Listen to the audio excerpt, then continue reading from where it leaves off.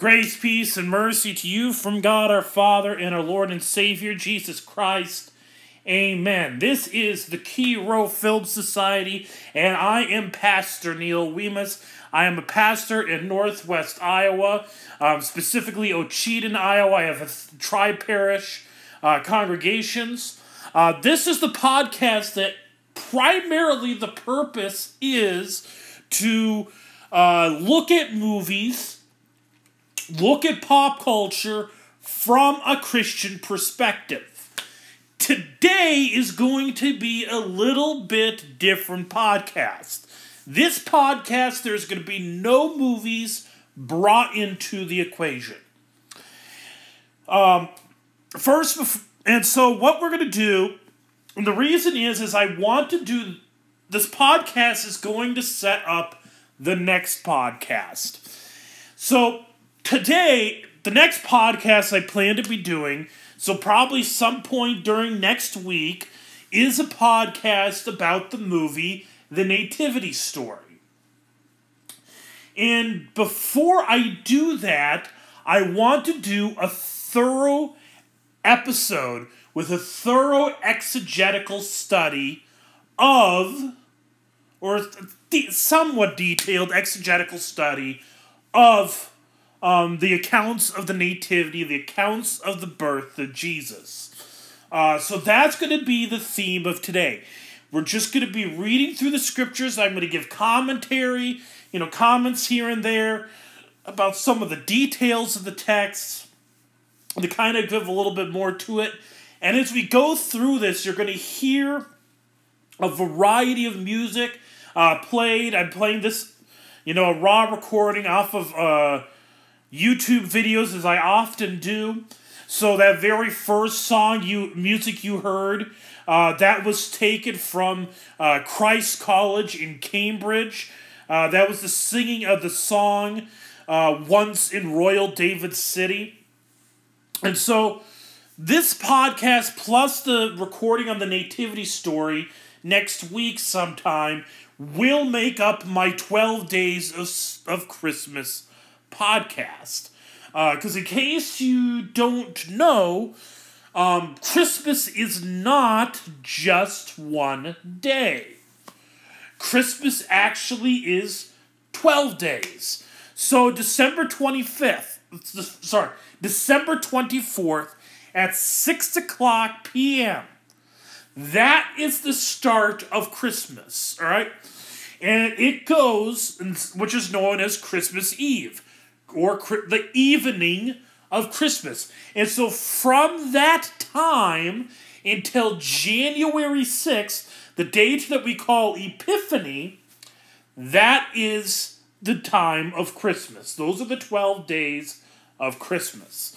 And the origin of these 12 days of Christmas, go back a little bit historically. All the way back in the 2nd century, there are already a number of church fathers who were trying to come down with a date for the birth of Jesus. You can find a really good analysis on this, really good write-up on this on the blog site known as Brothers of John the Steadfast.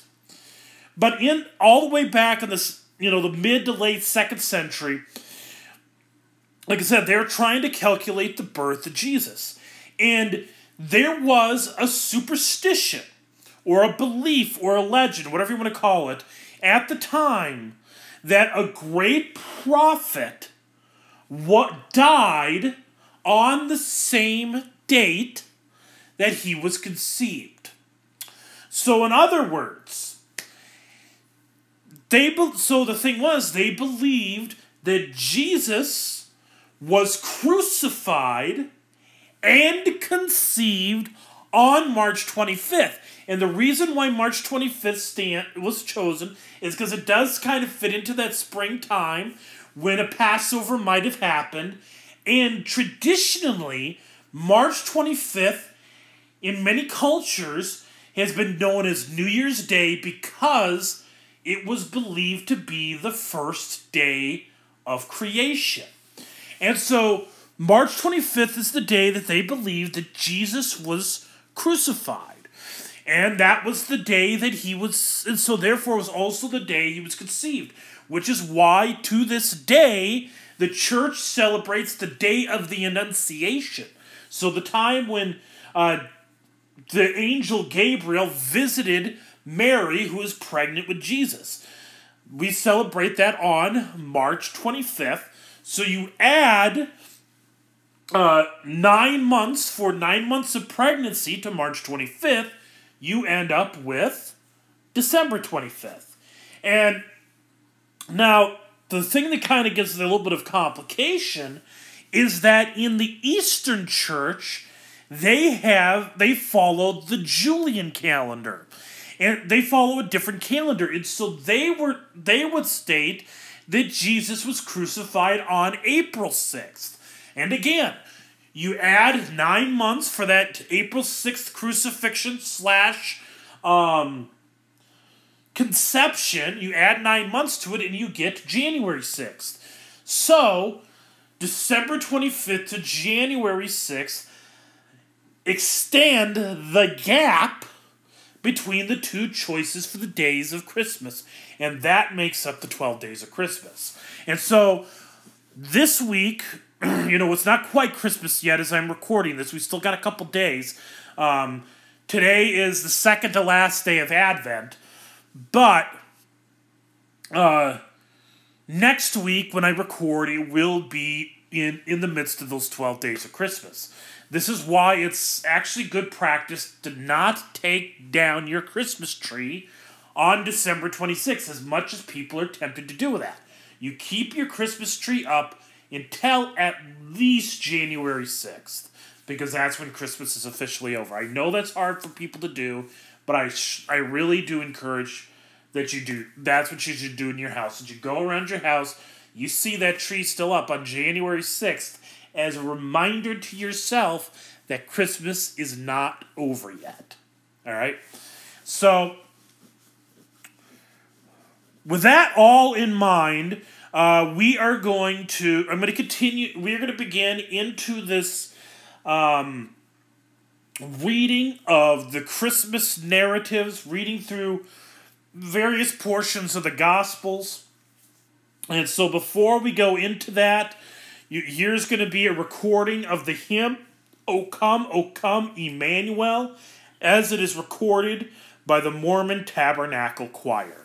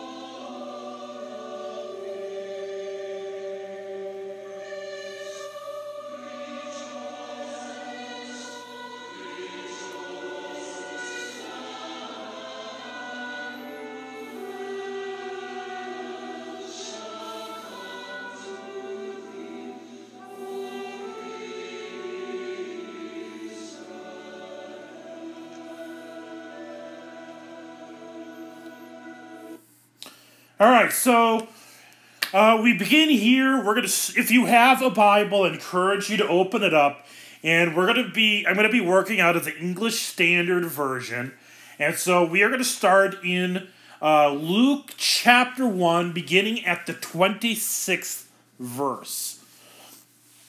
It writes, "In the 6th month, the angel Gabriel was sent from God to a city of Galilee named Nazareth, to a virgin betrothed to a man whose name was Joseph of the house of David, and the virgin's name was Mary." Now, as a quick note, before I go any farther, when it says in the 6th month, it's talking about the 6th month of Elizabeth's pregnancy. So, the Gospel of Luke begins talking about the fact that Elizabeth is pregnant.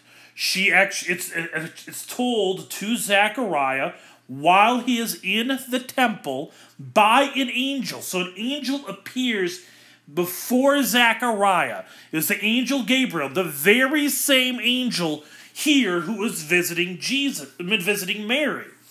And so he appeared to Zechariah, who was a man of old age. His wife was a woman of old age. So this is striking to mind the similarities to Abraham and Sarah of the Old Testament. And so the angel appeared and told Zechariah that Elizabeth would be pregnant with a child, and he was going to be the forerunner. He was to prepare the way for the Messiah, to prepare the way for the Most High. And so verse 26, it says, in the 6th month, the angel Gabriel. So this is talking about in the 6th month of Elizabeth's pregnancy with John. All right? So, again, in the 6th month of Elizabeth's pregnancy, the angel Gabriel was sent from God to a city of Galilee named Nazareth, to a virgin betrothed to a man whose name was Joseph, of the house of David, and the virgin's name was Mary. And he came to her and said, "Greetings, O favored one, the Lord is with you." Okay, so first off, this angel shows up before Mary. And he says this phrase, "Greetings, O favored one, the Lord is with you." This is actually kind of a neat little statement, because this phrase, "the Lord is with you," is a phrase that anybody that goes to a liturgical church, this should sound familiar. You've heard the pastor say many times over, "The Lord be with you." And to which the congregation says, "and with thy spirit," and also with you.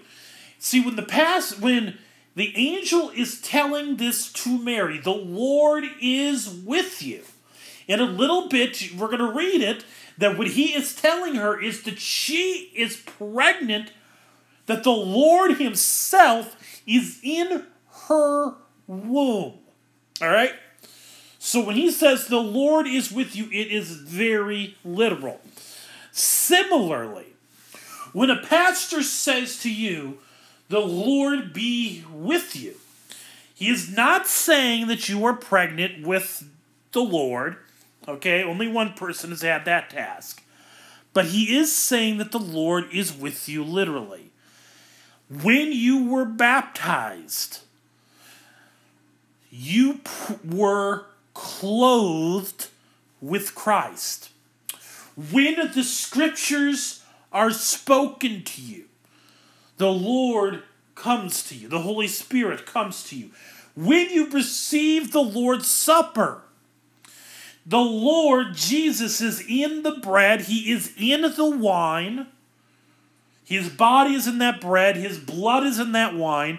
And so when the pastor says, "the Lord is with you," "the Lord be with you," he tells you that first time, it's right before the scripture readings and the sermon, to let you know that the Lord is with you as you hear his word read to you, proclaimed to you.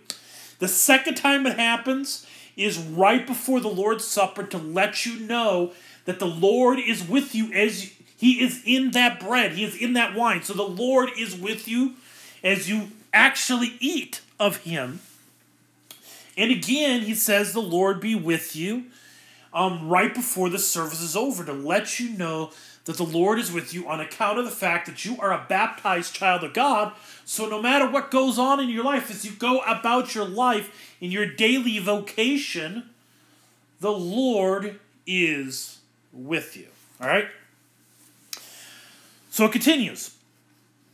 "But she, Mary, was greatly troubled at the saying, and tried to discern what sort of greeting this might be. And the angel said to her, "Do not be afraid, Mary, for you have found favor with God." So she's greatly troubled here. And the reason is because in the times of the scriptures, they understood their superstition or their understanding about visits from angels was that if an angel visited you for one purpose and one purpose only, and that, well, not one purpose only, but most common reason that an angel would visit you was to tell you that you are about to die.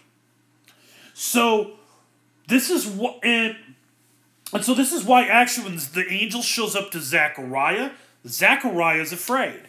That's why Mary here is afraid. And not only that, because part of their fear is because of the fact they are in the presence of a holy angel. They're not holy, they're not sinless, but this angel is without sin.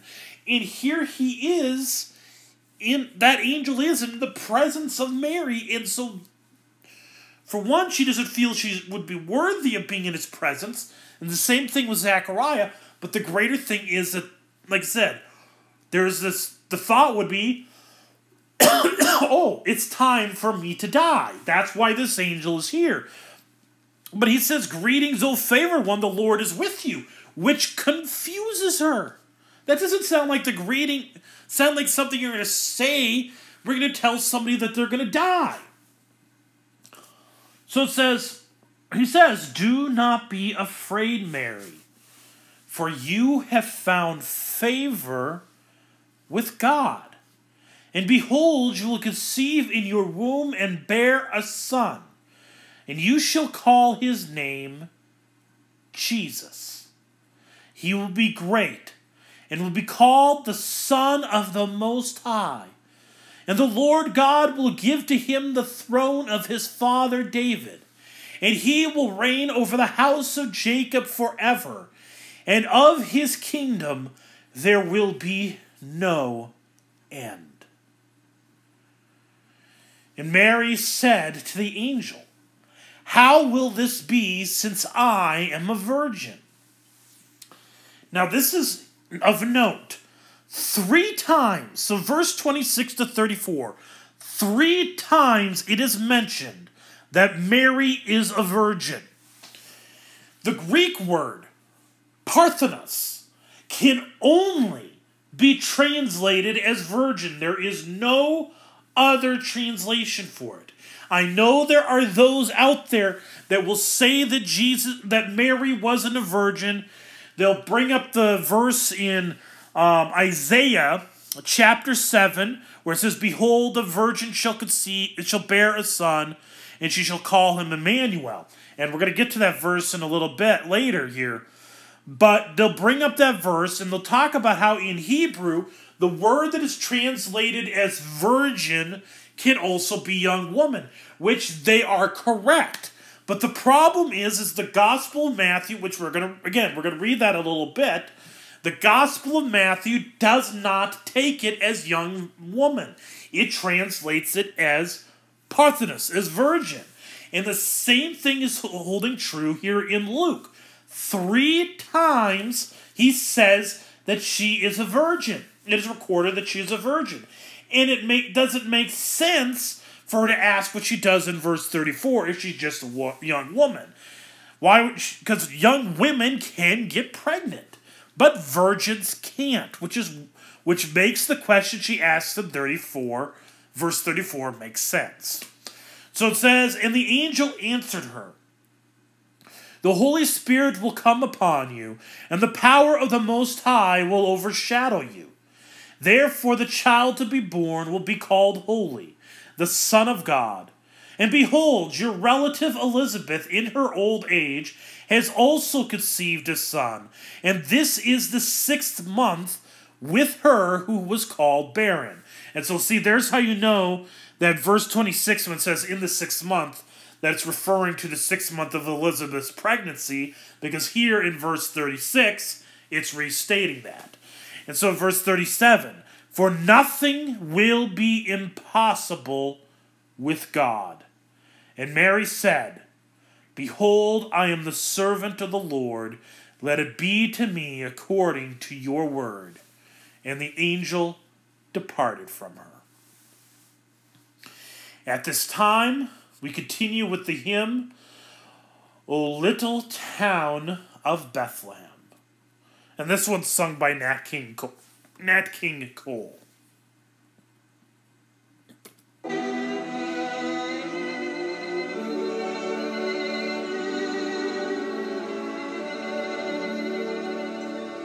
O little town of Bethlehem, how still we see thee lie above thy deep and dreamless sleep. The silent stars go by, yet in thy dark street shineth the everlasting light. The hopes and fears of all the years are met in thee tonight. All right, so now we're going to continue. Continue into verse 39, where it says, In those days Mary arose and went with haste into the hill country, to a town in Judah. And she entered the house of Zechariah and greeted Elizabeth. And when Elizabeth heard the greeting of Mary, the baby leaped in her womb. And Elizabeth was filled with the Holy Spirit. And she exclaimed with a loud cry, Blessed are you among women, and blessed is the fruit of your womb. And why is this granted to me, that the mother of my Lord should come to me? For behold, when the sound of your greeting came to my ears, the baby in my womb leaped for joy. And blessed is she who believed that there would be a fulfillment of what was spoken to her from the Lord. So, Mary goes to Elizabeth, and John, who is in Elizabeth's womb, leaps at the voice of Mary. But he's not leaping because of Mary. He is leaping because of who is in Mary's womb, and that is the Messiah, the Christ, Jesus, the one who would be called Jesus. This little fact is a small thing, but it is a good reminder that infants can have faith. Because here, John, even from the womb, has faith. This can be words of encouragement, especially to women who have miscarried, who have lost their children in pregnancy. Because this shows that their children can have saving faith, even when in the womb. So, with that, that's all we're going to get out of that text. We are going to jump over to the Gospel of Matthew, Matthew chapter 1. And we're going to begin at verse 18. And it writes, Now the birth of Jesus Christ took place in this way. When his mother Mary had been betrothed to Joseph, before they came together, she was found to be with child from the Holy Spirit. And her husband Joseph, being a just man and unwilling to put her to shame, resolved to divorce her quietly. Now, as we read, you hear that. Let's put this into perspective. Joseph is engaged to Mary. And this actually gives us a little bit on the detail of the age. It was the common age of engagement for women in the first century Judea was about the age of, 13 to 15 years old. So Mary is likely somewhere between 13 and 15 years old. And she is engaged to Joseph, who probably would have been 18 or 19. And it turns out, and Joseph finds out that Mary is pregnant. Mary has not been with Joseph. Joseph has never been with her. And so his first assumption is not that Mary is pregnant with, she is not pregnant on account of the Holy Spirit. That is not the assumption that anybody's going to have, because that has only happened once in the entire history of the world. And so even if she were to tell Joseph this, it's not likely he is going to believe her. So as far as he is concerned, she cheated on him. And he has every he has every right to divorce her. And actually in that time, he even had the right to stone her to death. But being a just man, he was resolving to divorce her. The whole doing it quietly and not stoning her to death was the desire to not put her to shame. All right? So this is why he is going to divorce her quietly. It's because he's a just man that he's going to divorce her, but because he doesn't want to put her to shame, he desires to divorce her quietly. But as he considered these things, behold, an angel of the Lord appeared to him in a dream, saying, Joseph, son of David, do not fear to take Mary as your wife, for that which is conceived in her is from the Holy Spirit. She will bear a son, and you shall call his name Jesus. For he will save his people from their sins. And all this took place to fulfill what the Lord had spoken by the prophet. Behold, the virgin shall conceive and bear a son, and they shall call his name Emmanuel, which means God with us. When Joseph woke from sleep, he did as the angel of the Lord commanded him. He took his wife, but knew her not until she had given birth to a son, and he called his name Jesus. So,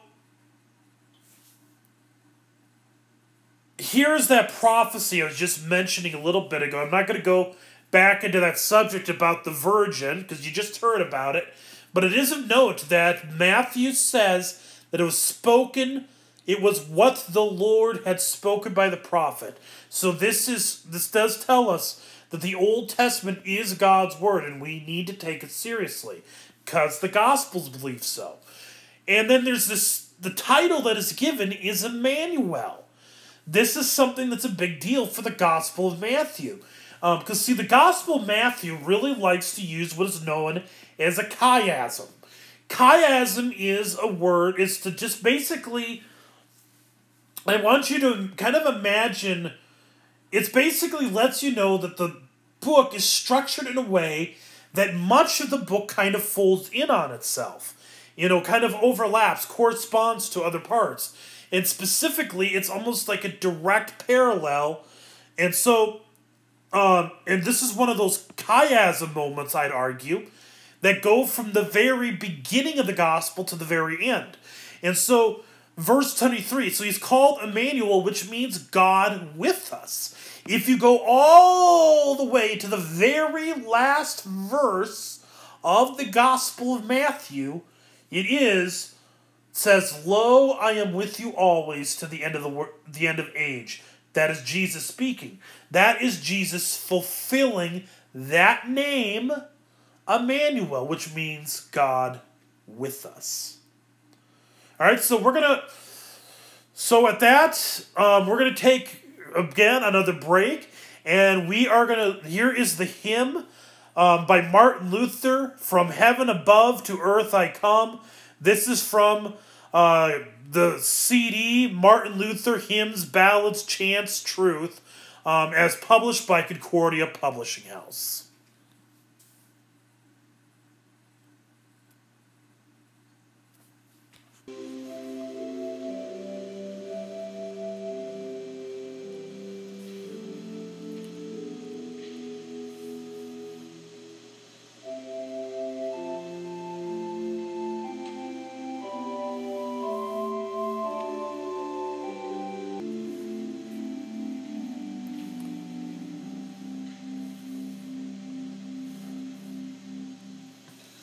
From heaven above to earth I come, to bear good news to every home. Glad tidings of great joy I bring, whereof I now will say and sing.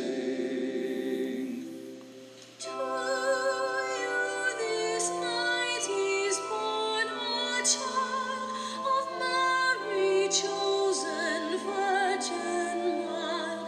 This little child of lowly birth shall be the joy of all the earth.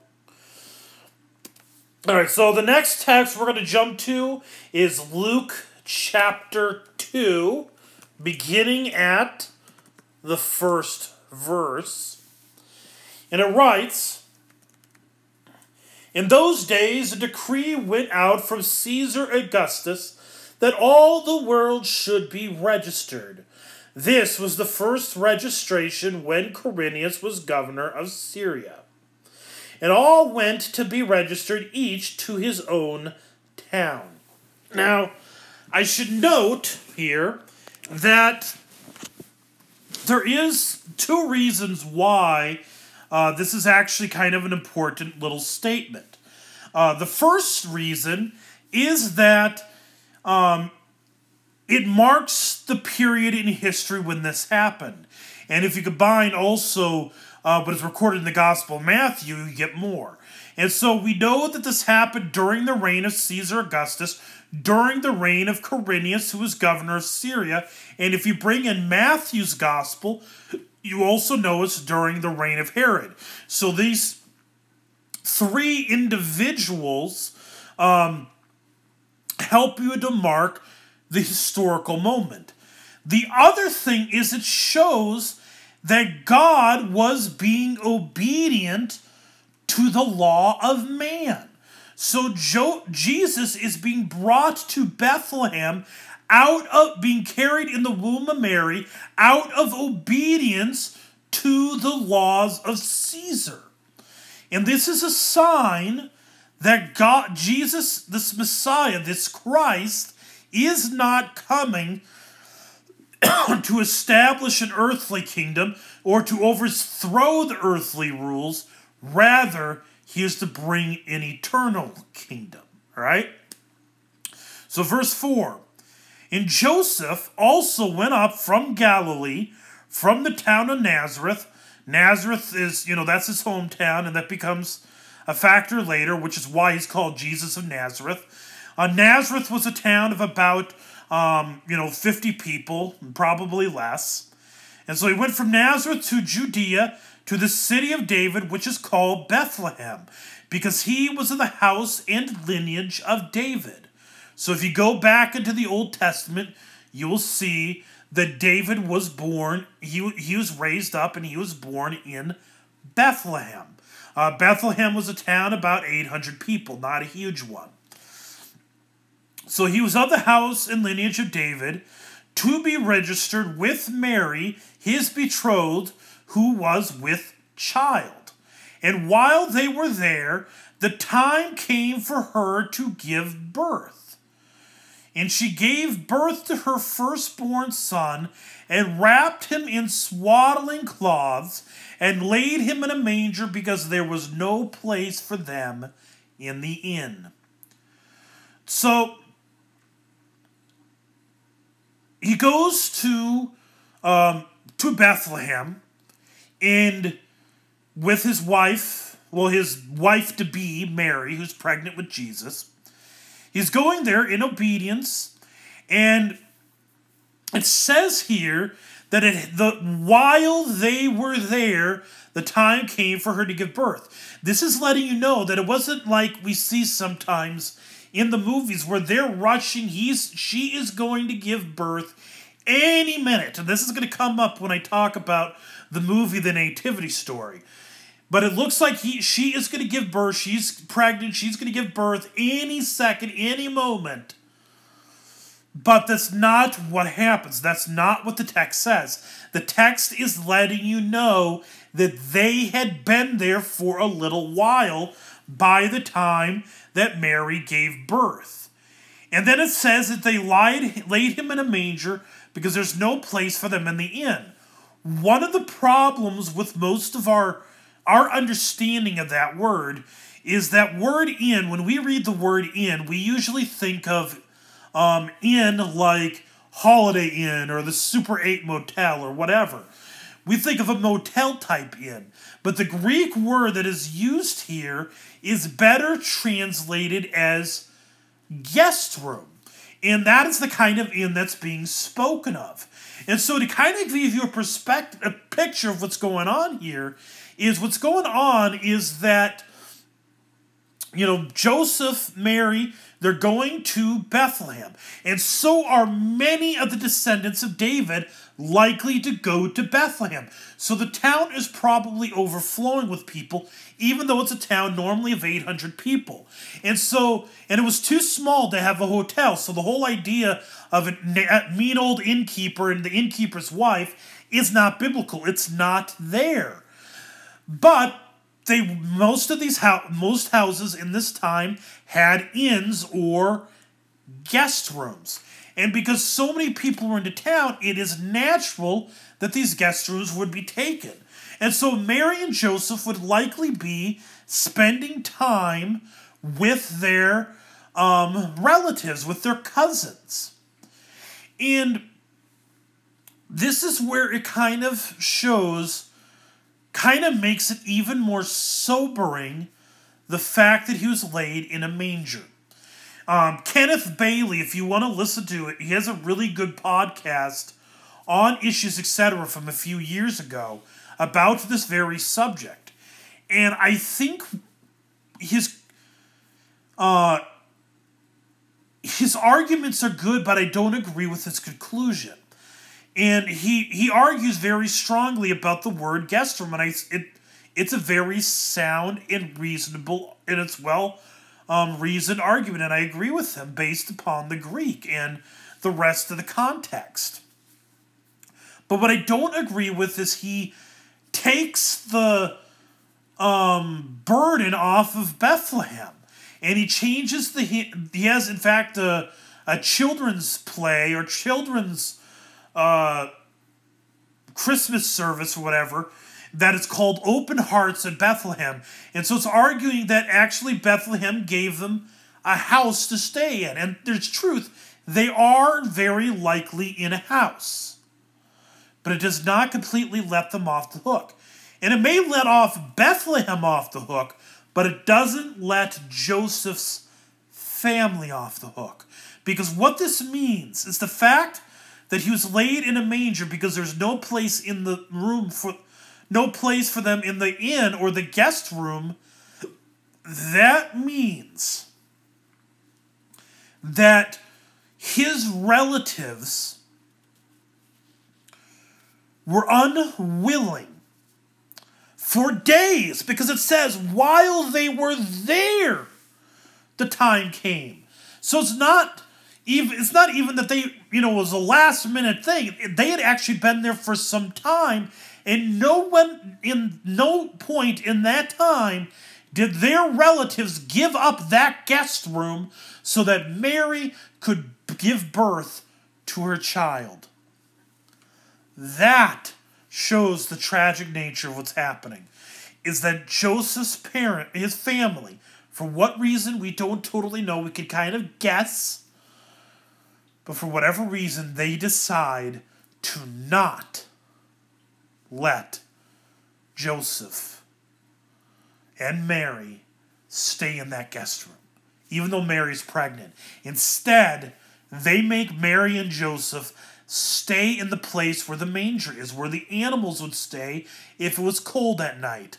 To put it in modern perspective, it would be more akin to making them stay in the garage.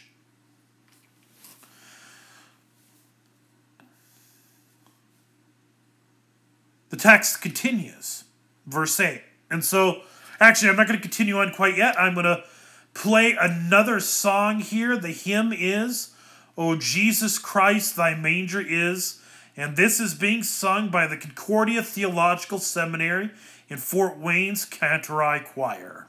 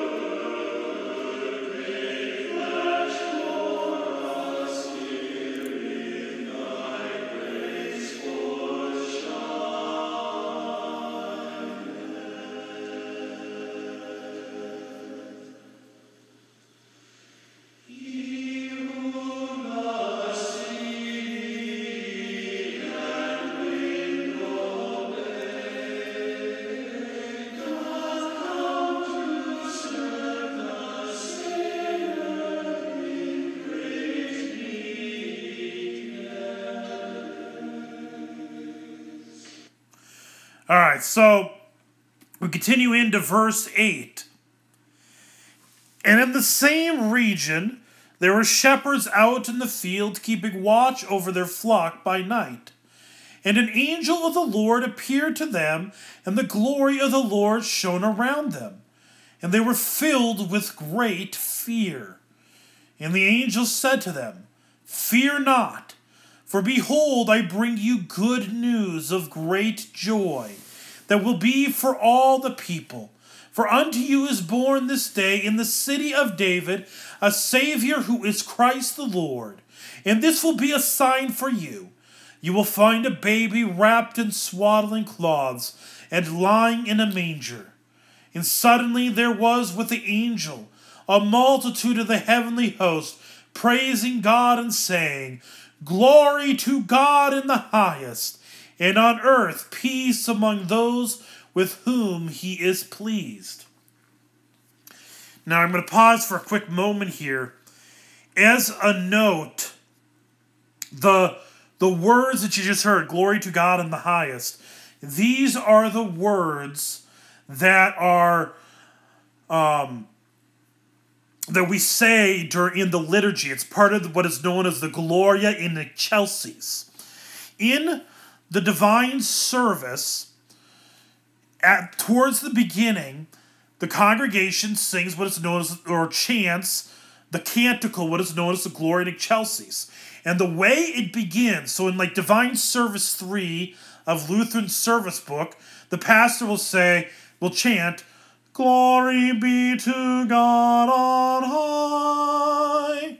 And then the congregation chimes in, and on earth peace, goodwill toward men, we pray. So it goes on like that. And so what's going on is that the congregation and the pastor together are taking part in what we see here. See, the word angel literally means messenger. And so it begins with only the pastor. So the pastor is delivering the good news to the congregation. Glory be to God on high. And then the congregation joins in and fulfills it as if they are also messengers of the good news to the pastor and to the world, which is really what we all are. In Divine Service 1, it kind of goes similar, except for in Divine Service 1, it goes, glory to God in the highest, and peace to his people on earth. Lord God, Heavenly King, Almighty God and Father. So, etc., etc. And so there, the pastor actually says almost all of a translation of verse 14. Either way, the pastor is playing messenger to the congregation, expressing this good news. And then the rest of the Gloria in Excelsis is explaining it to some degree, or chanting what exactly that good news is. The Lamb of God who takes away the sin of the world has had mercy upon us. So, it continues, when the angels went away from them into heaven, the shepherds said to one another, let us go over to Bethlehem and see this thing that has happened, which the Lord has made known to us. And they went with haste and found Mary and Joseph and the baby lying in a manger. And when they saw it, they made known the saying that had been told them concerning this child. And all who heard it wondered at what the shepherds told them. But Mary treasured up all these things, pondering them in her heart. And the shepherds returned, glorifying and praising God for all they had heard and seen, and as it had been told them. And at the end of 8 days, when he was circumcised, he was called Jesus, the name given by the angel before he was conceived in the womb. All right, so there is, there's one little detail I want to point into here, and actually they're kind of interrelated. So Jesus is born in the town of Bethlehem. There's a significance to this. First, it's significant because, like I said, this is the city of David, the great king, who was promised all the way back in 2 Samuel that his son would have an everlasting kingdom. Secondly, you have the shepherds there. It is an area where there is a lot of shepherds. And again, David was a shepherd, as were some of the other notable figures in the writings of the Old Testament. But also the word Bethlehem literally means house. Bethel means house, and hem, bread, house of bread. Jesus is called the bread of life. And Jesus is laid in a manger when he is born. This is significant because a manger, the primary purpose of a manger, it's a place where animals feed.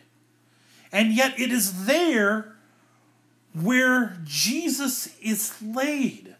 The bread of the life is laid in a feeding place known as a manger, pointing forward to the fact that he would be this same child is in the bread and the wine in the Lord's Supper with which we are fed. And that is a truth that is so wonderfully testified to and confessed in the hymn, Let All Mortal Flesh Keep Silence. And here it is, sung by Fernando Ortega.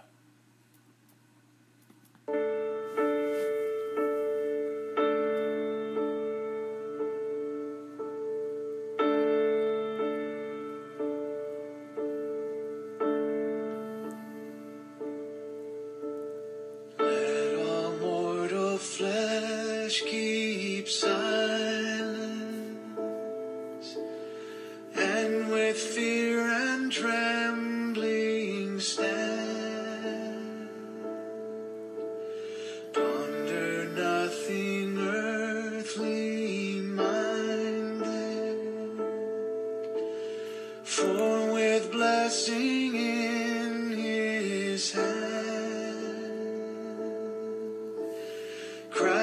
our God to earth descendeth, our full homage to demand.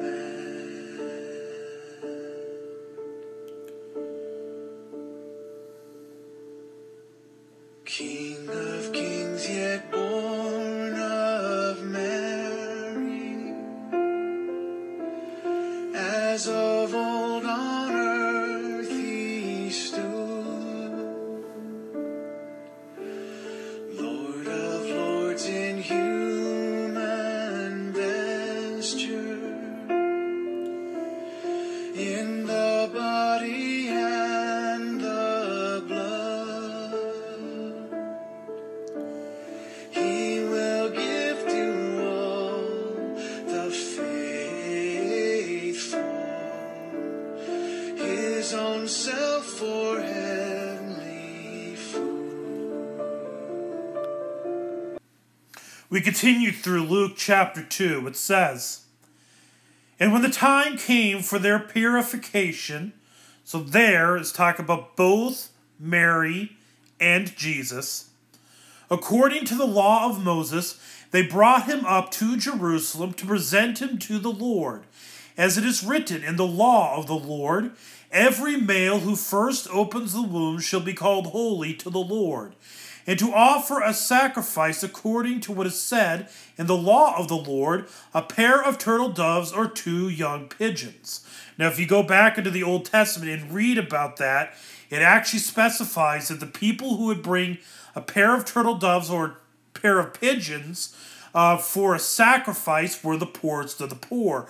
This is letting you know that Joseph and Mary were not very well off financially. So verse 25.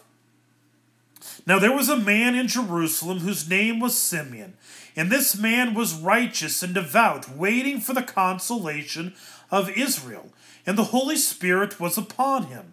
And it had been revealed to him by the Holy Spirit that he would not see death before he had seen the Lord's Christ. And he came in the Spirit into the temple.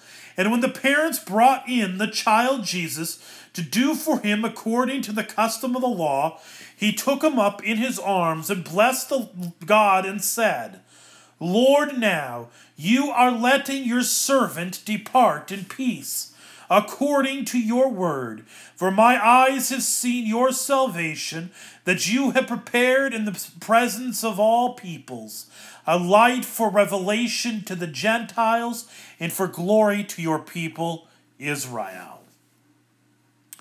Now this little phrase is Simeon, the Song of Simeon. It is known as the Nunc Dimittis. And if you do Divine Service 3, or many of the other orders of the Divine Service, they conclude right after the Lord's Supper, this is sung. And the reason is because, so here's Simeon, who has been promised he would not see death until he had seen the Lord's Christ, has seen the Christ in this child, Jesus. And now he knows he can depart in peace. He could go and die because he has seen the salvation which God has prepared. So also, when we go to the Lord's Supper, we have Jesus. Jesus' body is in that bread. Jesus' blood is in that wine. And so you have seen, tasted, touched the Lord's Christ. And it is for that reason you may depart in peace, according to God's word. For you have seen, tasted, touched his salvation, which is prepared in the presence of all peoples. So it continues in verse 33. "And his father and his mother marveled at what was said about him. And Simeon blessed them and said to Mary his mother, 'Behold, this child is appointed for the fall and rising of many in Israel, and for a sign that is opposed, and a sword will pierce through your own soul also, so that thoughts from many hearts may be revealed. That verse 35 very, very strongly tells you why Jesus was born. Jesus was born to die. He was born to be crucified. Verse 36. And there was a prophetess, Anna, the daughter of Phanuel of the tribe of Asher. She was advanced in years, having lived with her husband 7 years from when she was a virgin, and then as a widow until she was 84. She did not depart from the temple, worshipping with fasting and prayer night and day. And coming up at that very hour, she began to give thanks to God and to speak of him to all who were waiting for the redemption of Jerusalem. And when they had performed everything according to the law of the Lord, they returned into Galilee to their own town of Nazareth. And the child grew and became strong, filled with wisdom, and the favor of God was upon him. Now we should note that there is something that happens between verse 38 and 39. And we're about to get to that. And so you're going to have to jump to Matthew chapter 2. But before that, we do that again. We're going to go to another song. What Child Is This? And this one is sung by Josh Groban.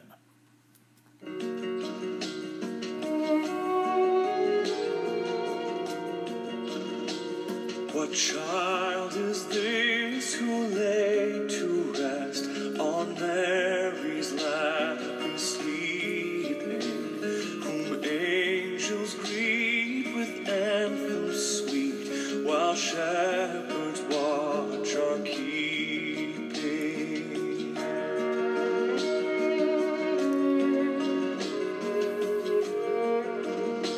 So bring him incense, gold, and myrrh, compass and king to own him. The King of Kings salvation brings, let loving hearts enthrone him. This is Christ the King, whom shepherds guard and angels sing. Haste to bring him on, the babe, the Son of Mary.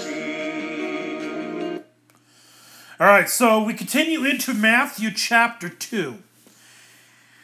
Now, this is what is normally read on the day of Epiphany.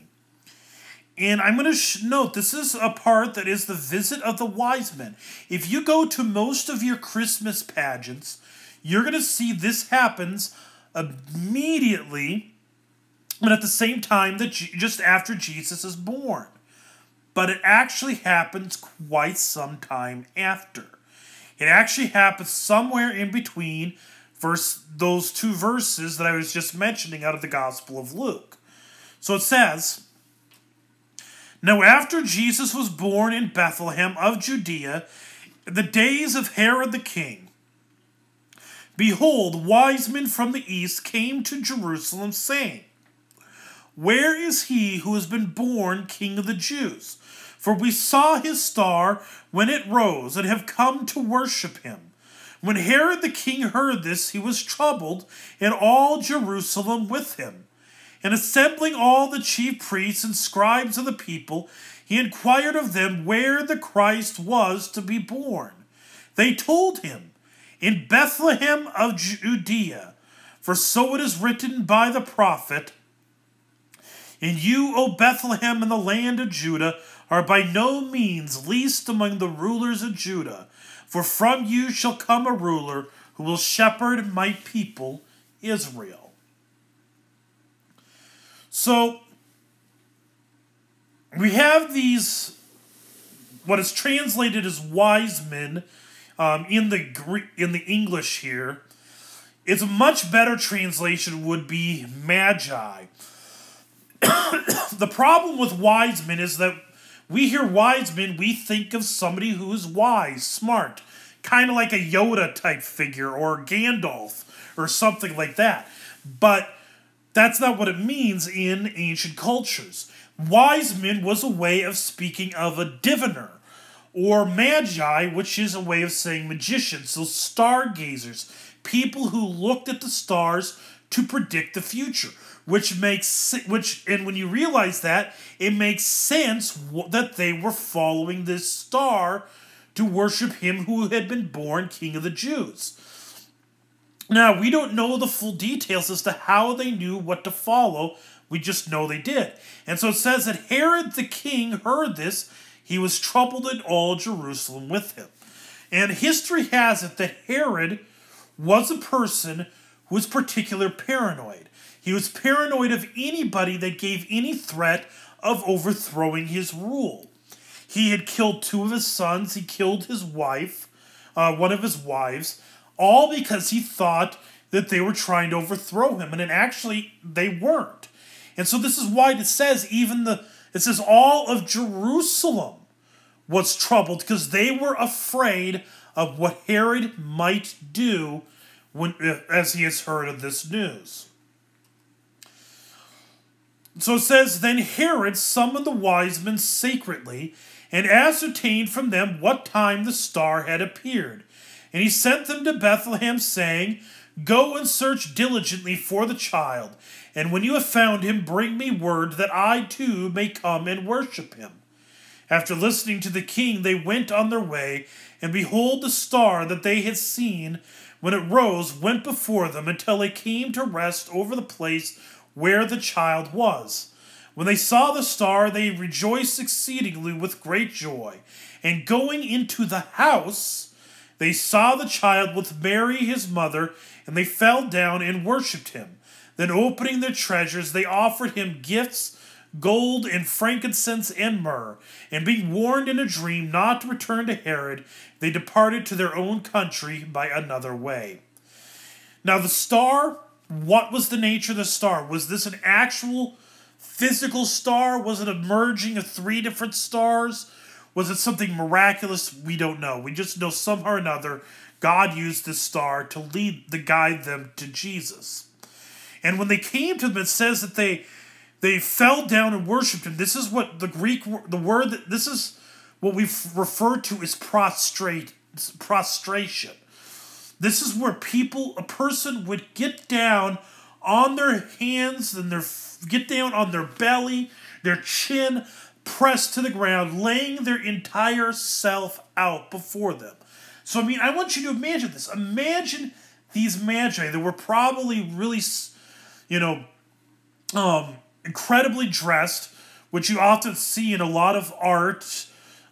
Imagine these people laying their entire selves down in worship to a child.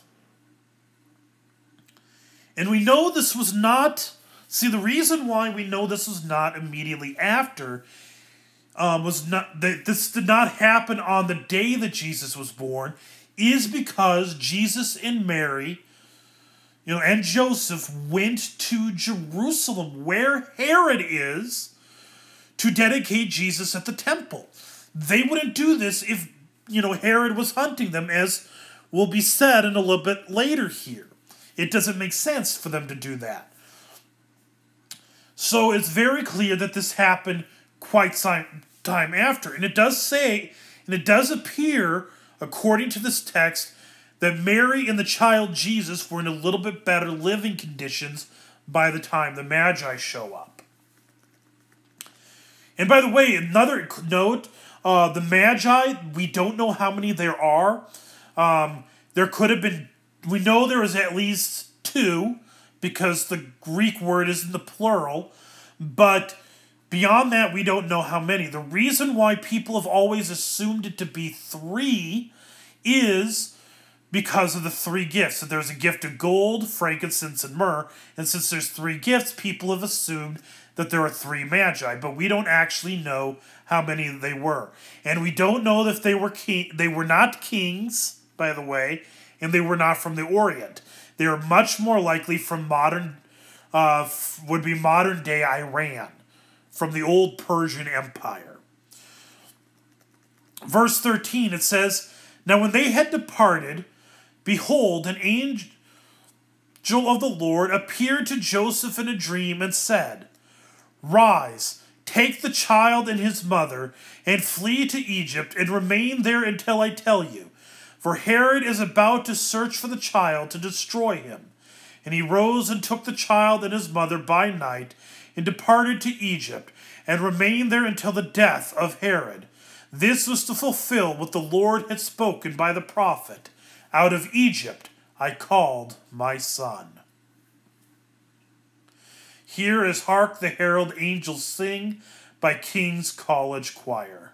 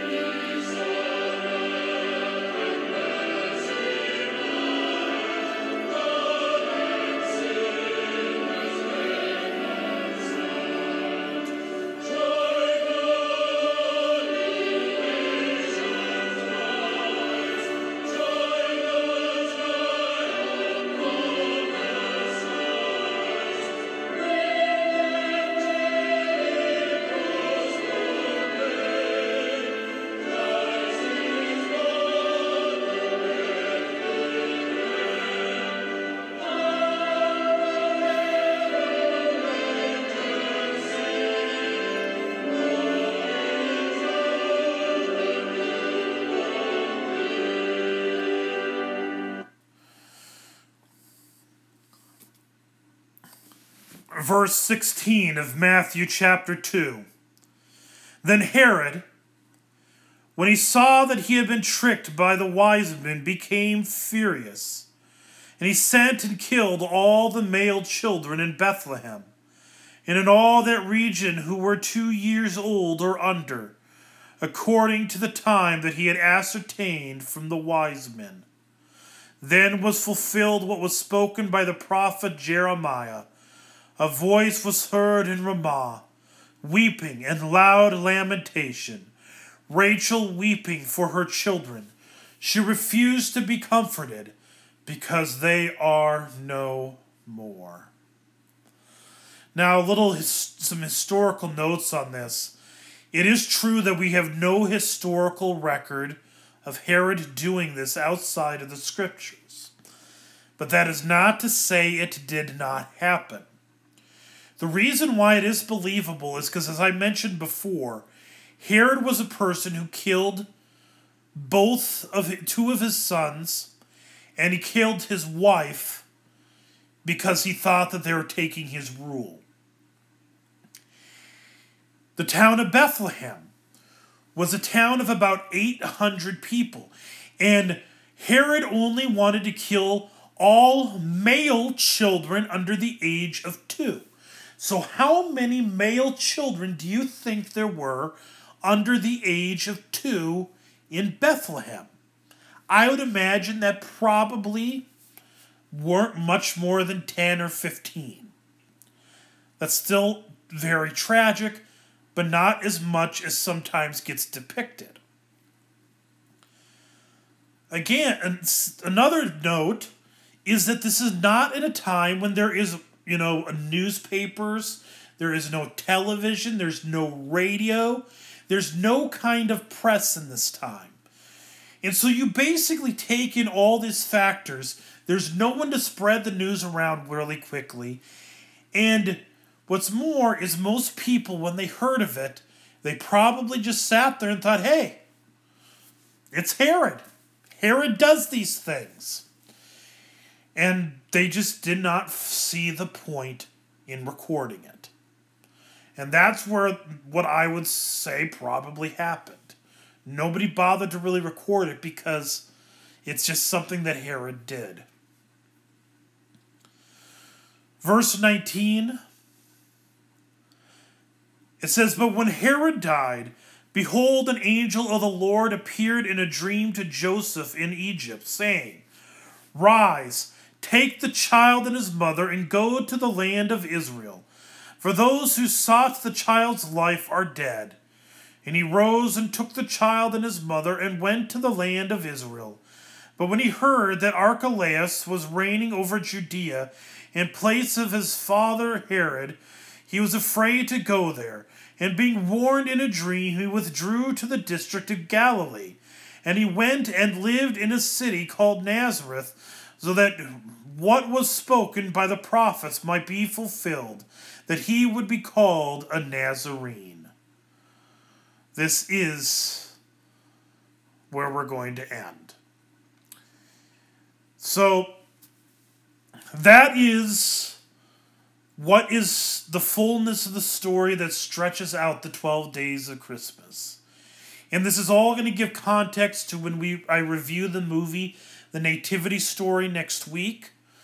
And so, and hopefully this was a nice way to prepare your hearts and your minds for the Christmas celebration. And I pray that it is a blessed celebration for all of you who listen.